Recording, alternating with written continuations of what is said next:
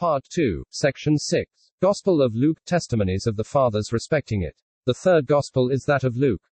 He is mentioned in Scripture as the companion of Paul in his travels, and when that apostle was sent a prisoner to Rome, this evangelist accompanied him and continued with him during his 2 years' confinement in that city, as may be gathered from Paul's epistles, written during this period.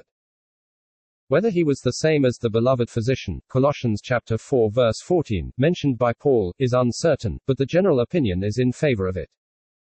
It is also disputed whether or not he was one of the 70 disciples. Without undertaking to decide these points, I will proceed to lay before the reader the principal testimonies of the Fathers respecting this Gospel and its author. Iron A. Tilderus asserts that Luke, the companion of Paul, put down in a book the Gospel preached by him. Again, he says, Luke was not only a companion but a fellow laborer of the apostles. Especially of Paul, he calls him a disciple and fellow laborer of the apostles. The apostles, says he, envying none, plainly delivered to all the things which they had heard from the Lord. So likewise Luke, envying no man, has delivered to us what he learned from them, as he says, even as they delivered them unto us, who from the beginning were eyewitnesses, and ministers of his word.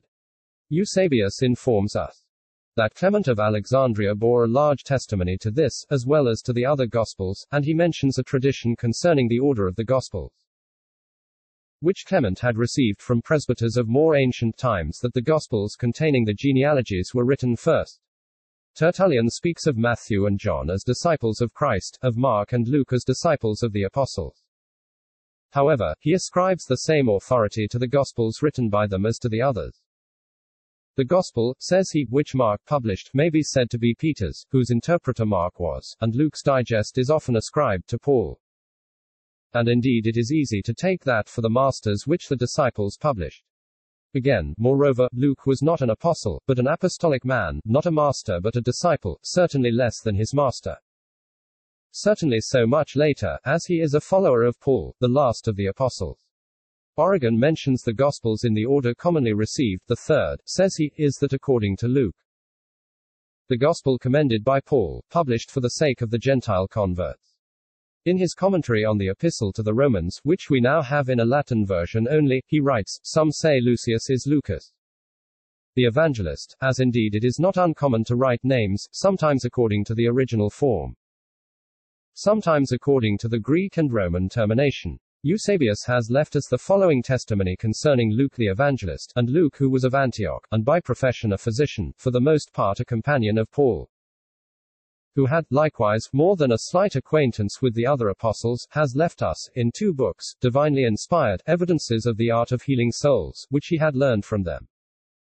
One of them is the Gospel which he professeth to have written, as they delivered it to him, who from the beginning were eyewitnesses and ministers of his word.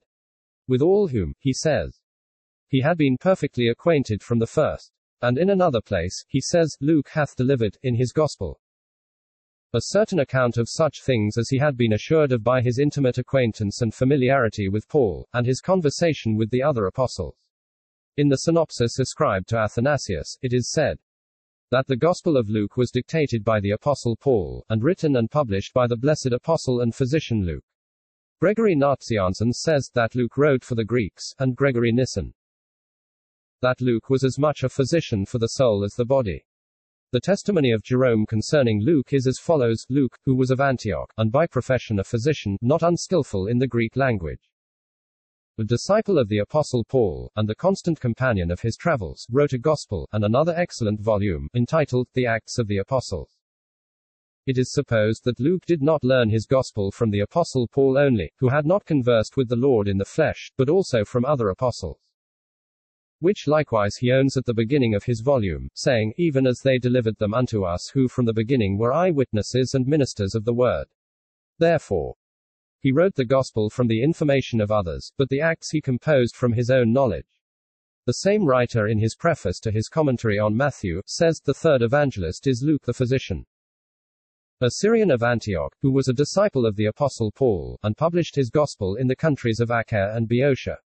In another place he observes that some said that Luke had been a proselyte to Judaism, before his conversion to Christianity. Chrysostom, in his first homily on the Gospel of Matthew, has this remark: Luke had the fluency of Paul. mark the conciseness of Peter, both learning of their masters. Isidore of Seville says, of the four evangelists, the first and last relate what they had heard Christ say, or had seen him perform. Matthew wrote his gospel first in Judea, then Mark in Italy, Luke, the third, in Achaia, John, the last, in Asia. And again, of all the evangelists, Luke, the third in order, is reckoned to have been the most skillful in the Greek tongue. For he was a physician, and wrote his gospel in Greek. In Theophylact's preface to Matthew's Gospel, it is said, there are four evangelists, two of whom, Matthew and John, were of the apostles, the other two, Mark and Luke, were of the number of the 70. Mark was a disciple and companion of Peter, Luke of Paul. Luke wrote 15 years after Christ's ascension. In his commentary on Luke he observes, that it appears from Luke's introduction, that he was not from the beginning a disciple, but only afterwards. For others were disciples from the beginning, as Peter, and the sons of Zebedee, who delivered to him the things which they had seen or heard. Euthymius says, Luke was a native of Antioch, and a physician. He was a hearer of Christ, and, as some say, one of his 70 disciples, as well as Mark. He was afterwards very intimate with Paul. He wrote his gospel, with Paul's permission, 15 years after our Lord's ascension. Eutychius, Patriarch of Constantinople, has handed down the following account: in the time of the same emperor, Nero, Luke wrote his gospel in Greek.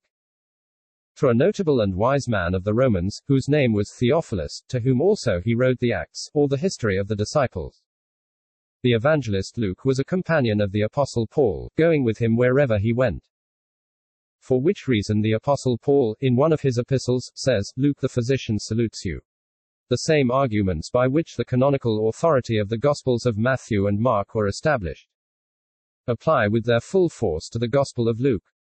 It was universally received as canonical by the whole primitive church, has a place in every catalogue of the books of the New Testament, which was ever published, is constantly referred to and cited by the Fathers as a part of sacred scripture, and was one of the books constantly read in the churches as a part of the rule of faith and practice for all believers.